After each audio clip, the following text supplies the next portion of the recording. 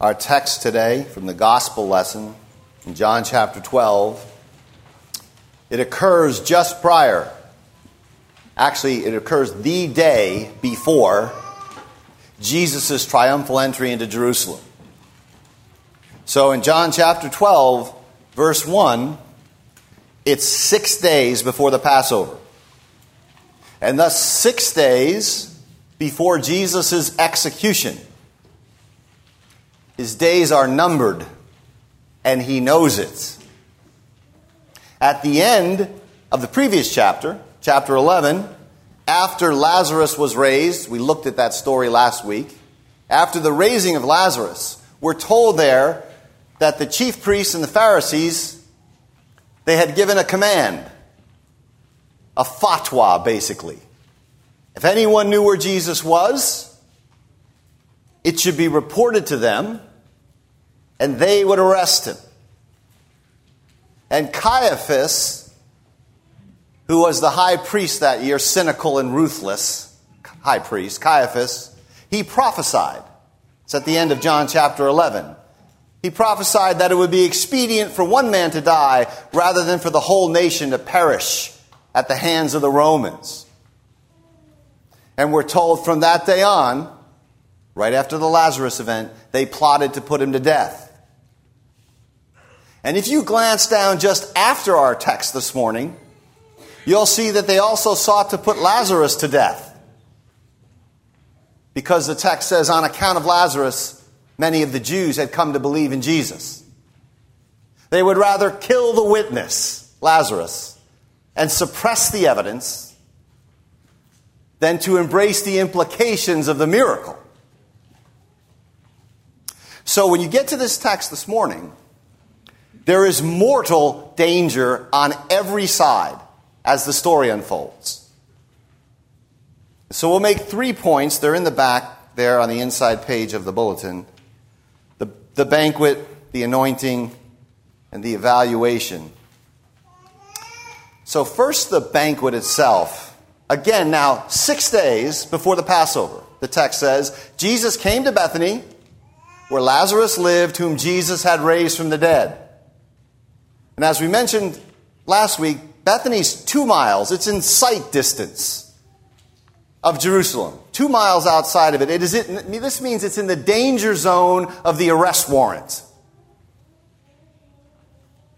So, what is our Lord doing in the midst of these bloodthirsty plots? Well, he's having a dinner party. Having a dinner party.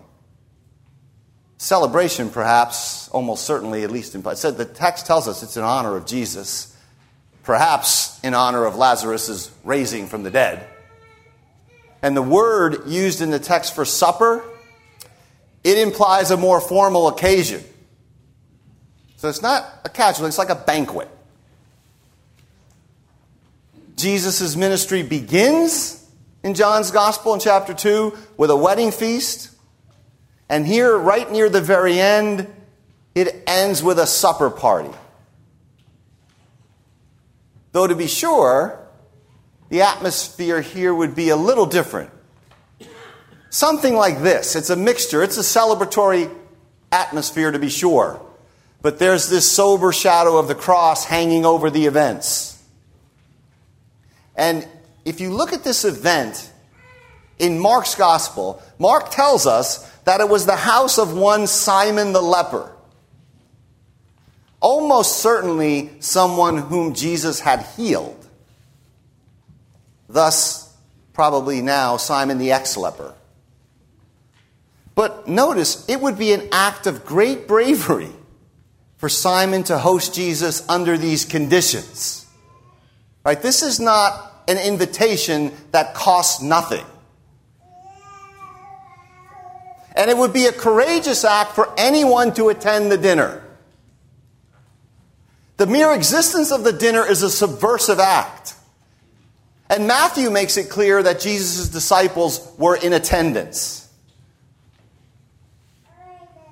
So that's the atmosphere. Martha, you get inside and you see Martha, as is her wont, serving. And Lazarus, her brother, is among the guests. And he's reclining at table with Jesus. I mean, imagine that. Imagine an invite to this dinner. You get to eat with Jesus and with a man who just last week was dead for 4 days. And almost certainly with a leper whom Jesus had healed. What a meal this must have been. You can imagine Lazarus sitting there with his mug that says, "I was raised from the dead. What's your testimony?"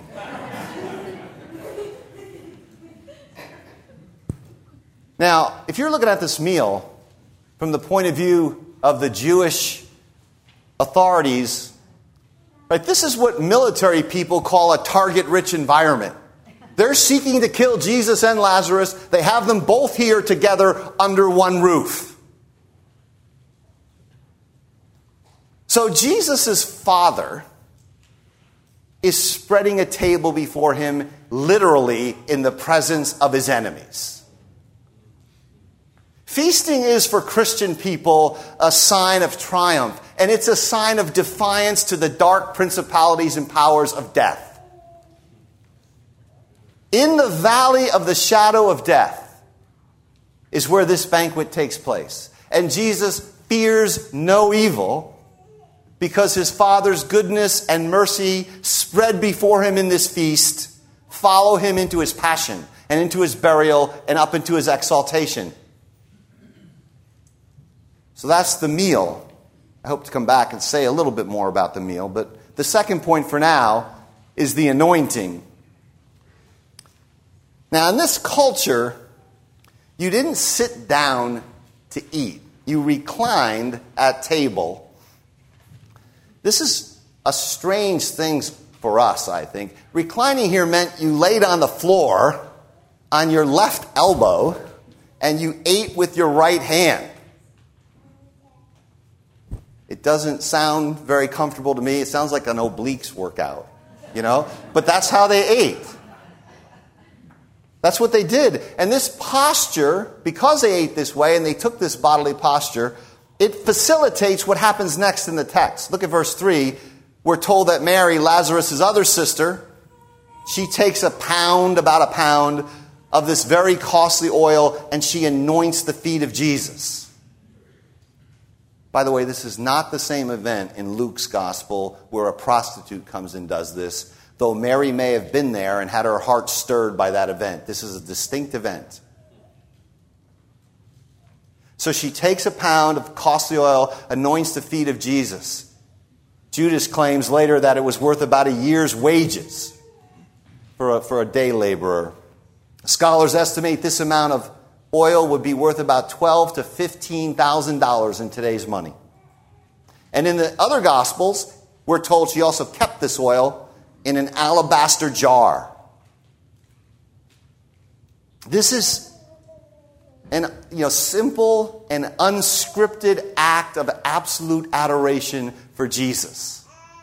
Mary freely disregarding all practicality, right? Disregarding all social convention, right? Beyond any kind of self-consciousness in the presence of all the other dinner guests. She pours out her devotion for Christ. So for her, for this Mary, the kingdom is in fact like a treasure hidden in a field, which when one finds it, one, for sheer joy upon finding it, sells everything that one has to possess it.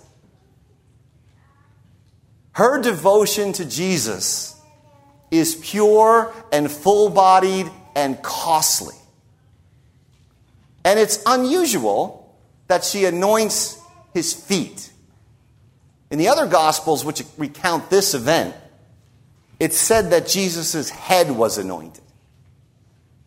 An anointing was typically in the Middle East done on the head. It's possible Mary anointed his head and his feet. But we need to ask, why the focus on the feet in this text? Why the focus on the feet? Well, in the flow of John's Gospel, it's not that hard to figure this out. In this culture, guests would typically wash or anoint their own feet. A servant might supply water, but the guests would wash their own feet. And so Mary is taking a place lower than the lowest servant here in washing Jesus' feet. Now, what's beautiful about this is an act which anticipates what Jesus will do in the very next chapter when he washes his disciples' feet.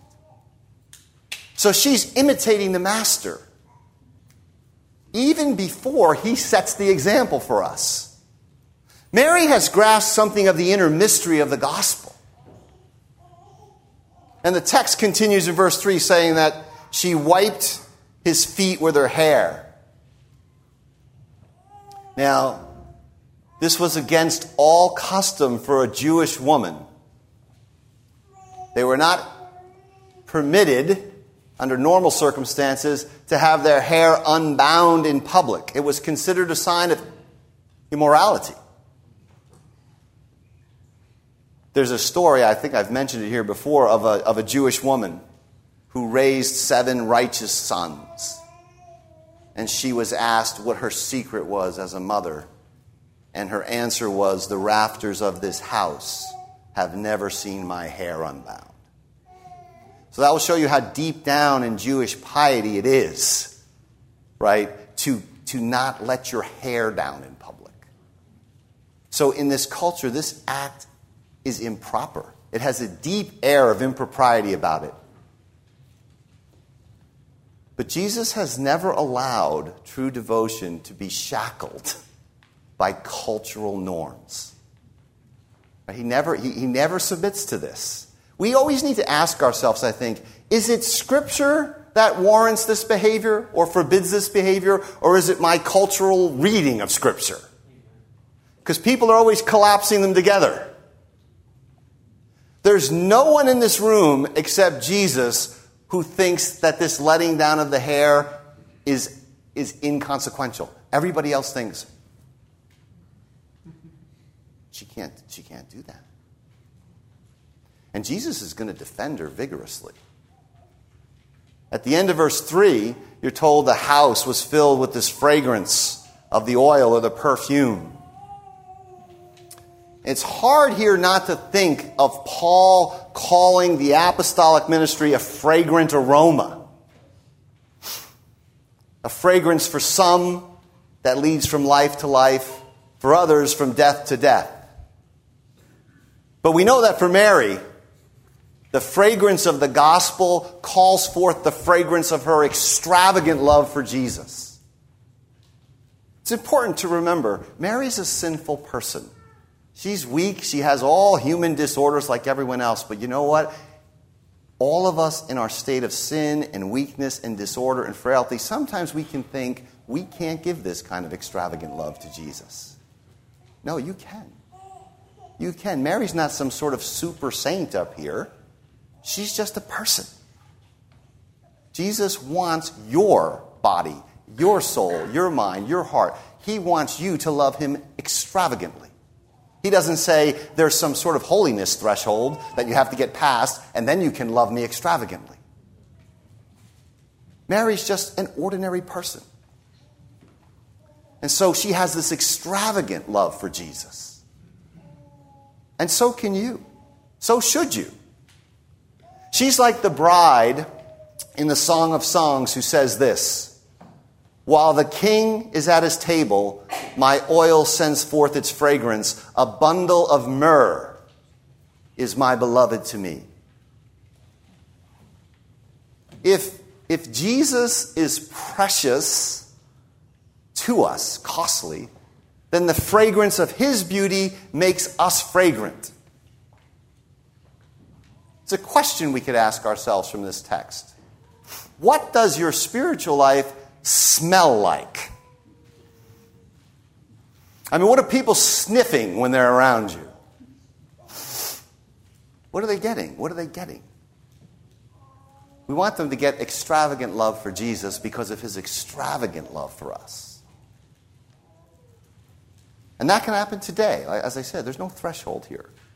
So that's the anointing. Third, the evaluation. And here I mean Judas's evaluation of events and then Jesus' evaluation of events. Judas stands in stark contrast to Mary. For Judas, the coming of the Lord's gospel is an aroma, but it's an aroma of death to death. But I want to note something here, because it's always easy when you read these accounts where Judas is the villain to think, well, Judas is a uniquely evil guy. That doesn't really maybe bear down on us. Well, in Matthew's and Mark's account, they say either that some people or the disciples get indignant at Mary. Here it's Judas. But in the other accounts, we know Judas is not alone.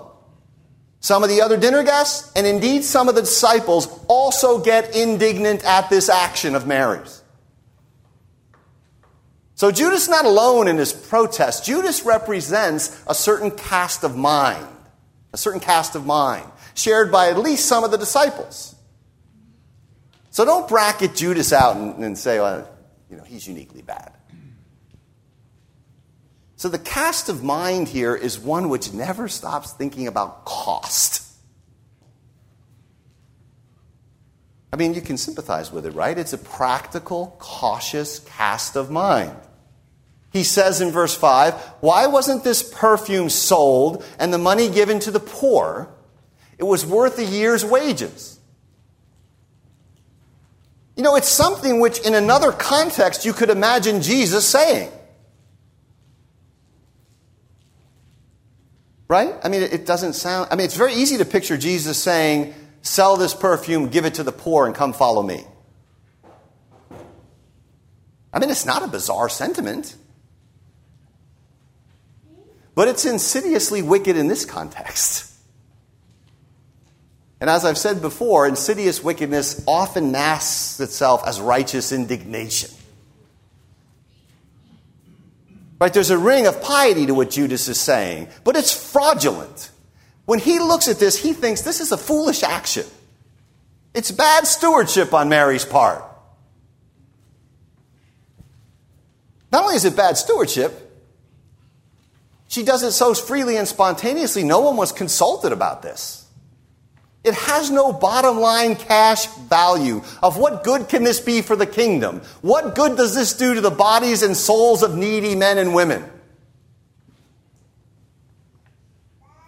Of course, John gives us an aside in verse 6. John says he didn't say this because he cared about the poor, but because he was a thief and he used to steal from the money box. So he sees this as, preventing his own ability to profit. For him, the poor are just a cover. But remember, Judas is not the only one who sees it this way.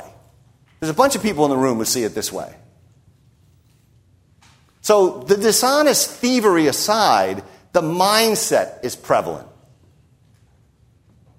I mean, after all, here's a reasonable solution. After all, why not use a small amount to anoint Jesus' head, another amount to anoint Jesus' feet, and then give the rest, maybe 2/3, maybe $10,000 of the $15,000, give the rest to the poor. That way, everyone's happy with that, and it's a win-win situation. Jesus gets anointed, you show him your love and devotion, the poor get $10,000. Problem solved. But here's the problem with that. Neither the logic nor the finances of devotion work that way. Right? There's no business model for devotion to Jesus. It works on its own extravagant, strange calculus. And it's not going to be corralled or chaperoned. It's different and it's strange. And you can see that this is how Jesus thinks in his evaluation and his defense of Mary, which begins in verse 7. Here's Jesus' response to the people muttering in the room. Let her alone. That's a pretty forceful opening statement. In other words, cut it out with the we could have given this to the poor stuff. I mean, that's what Jesus is saying here. Let her alone. And then in Mark, he says, why are you troubling her? Why are you troubling her? He says in those other Gospels, she's done a beautiful thing. to me. To me. And so Judas sees waste. He sees fiscal irresponsibility. Judas sees beauty. Jesus sees beauty. Jesus sees beauty. And here's the thing about beauty. It's its own justification. It's its own end. It doesn't need any pious gloss on it.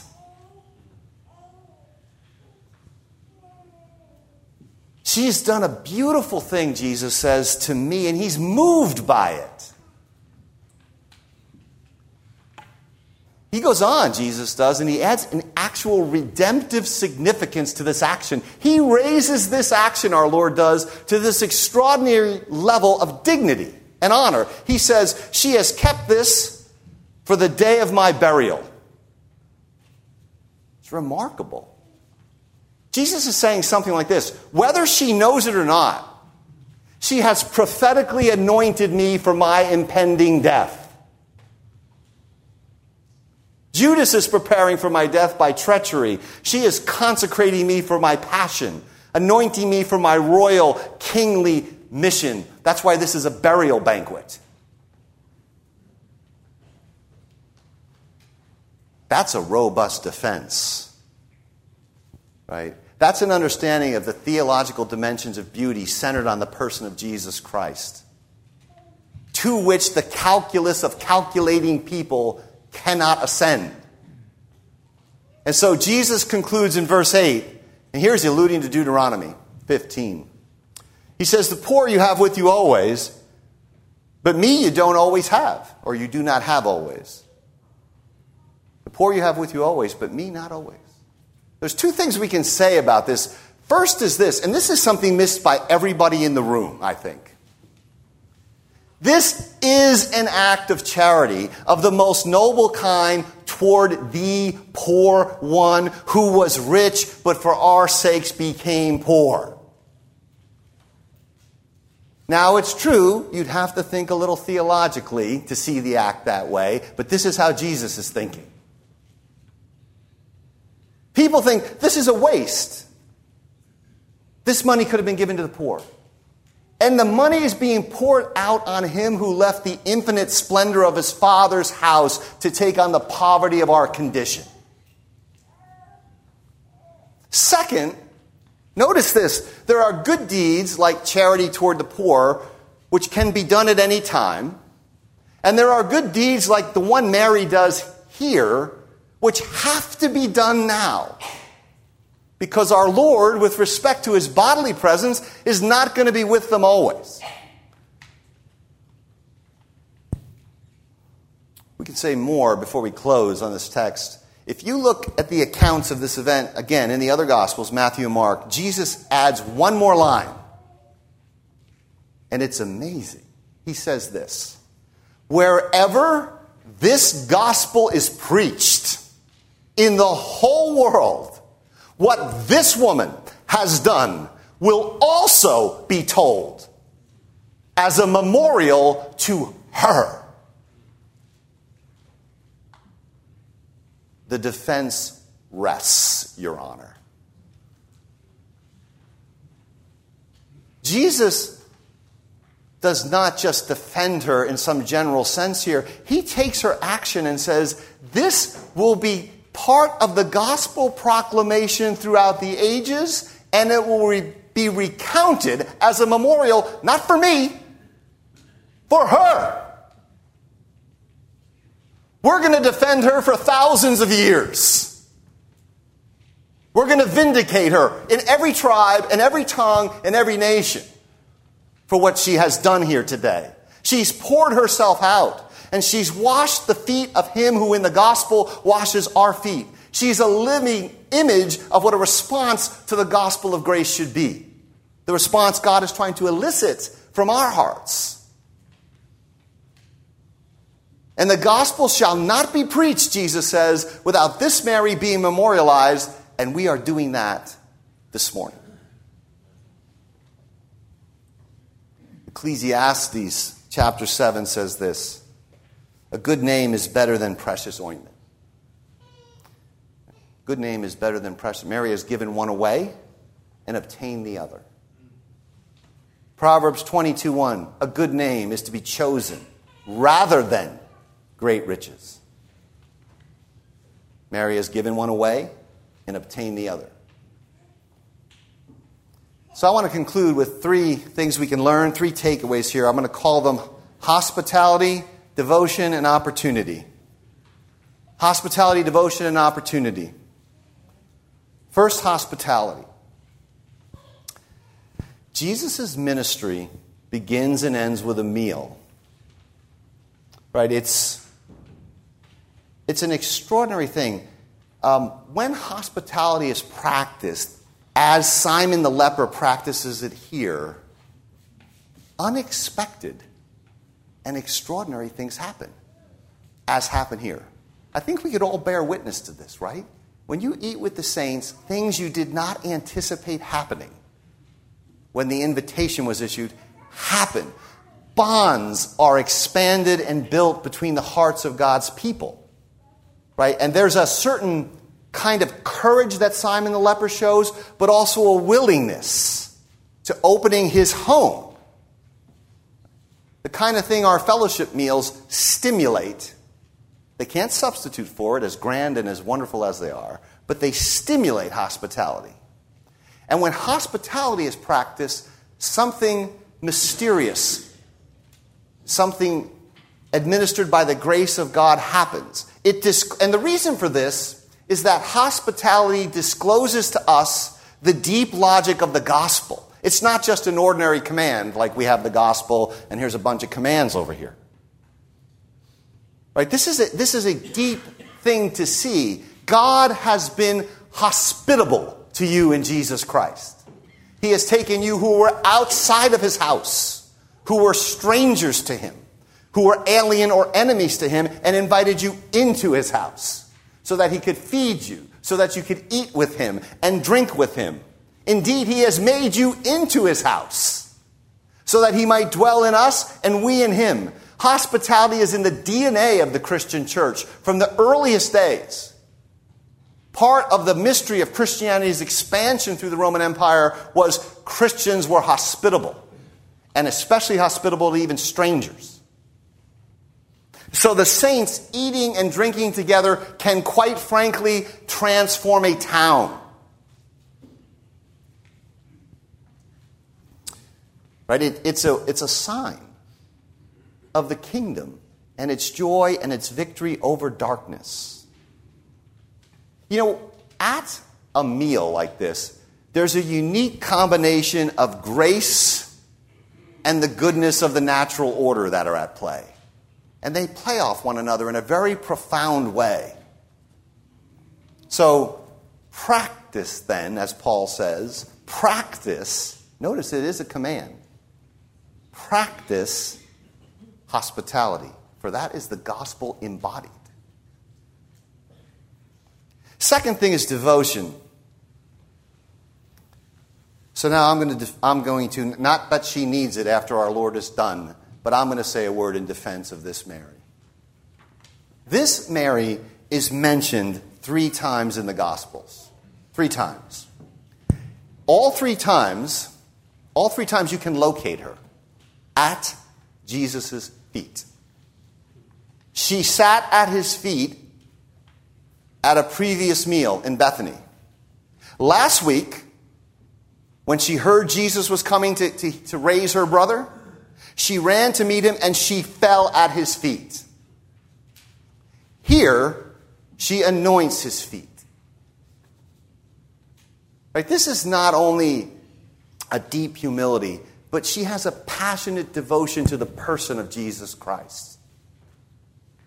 A passionate devotion to Jesus' person. Not just to serving Jesus. You know, it's possible to be passionately busy about serving Jesus and not be personally devoted to him. She has a devotion to his person such that she wants to be right at his feet, listening, sitting, contemplating, gazing. And this, Jesus said, is the one thing necessary. The better part. You can't be effective for Jesus until, like Mary, you've given something beautiful to Jesus. Something costly, something lavish, something extravagant, like the sum of our affections and our loves and a good deal of our time.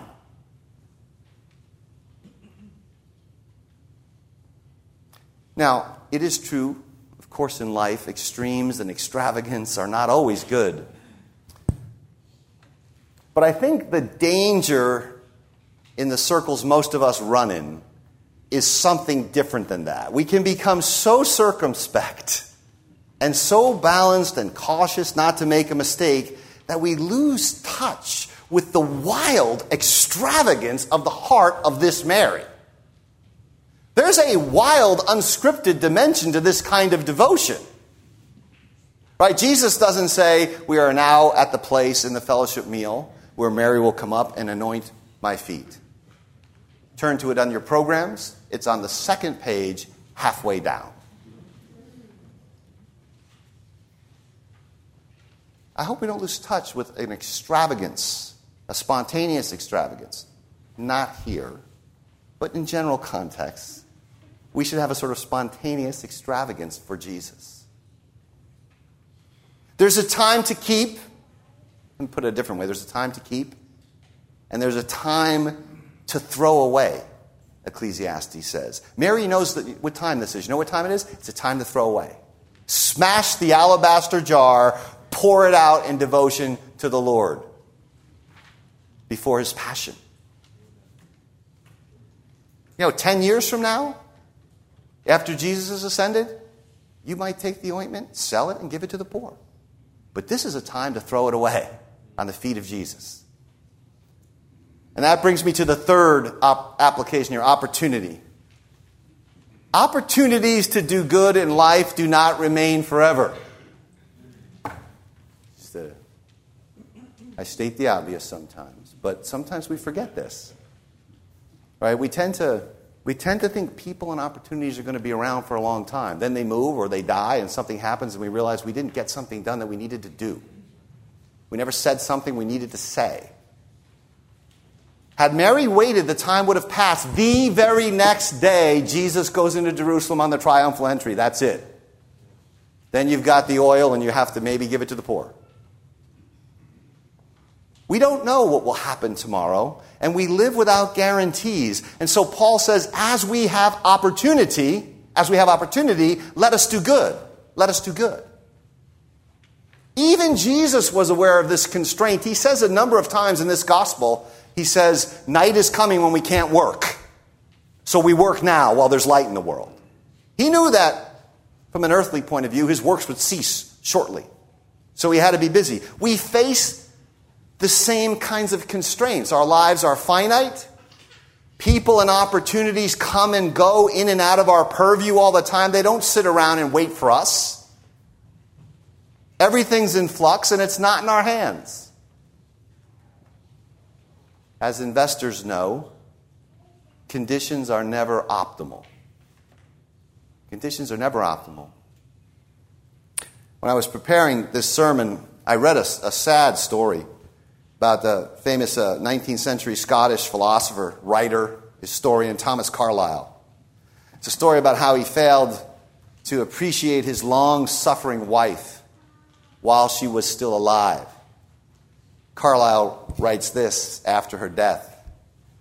If only I could see her but once more, were it but for 5 minutes, to let her know that I always loved her. She never did know it. Never.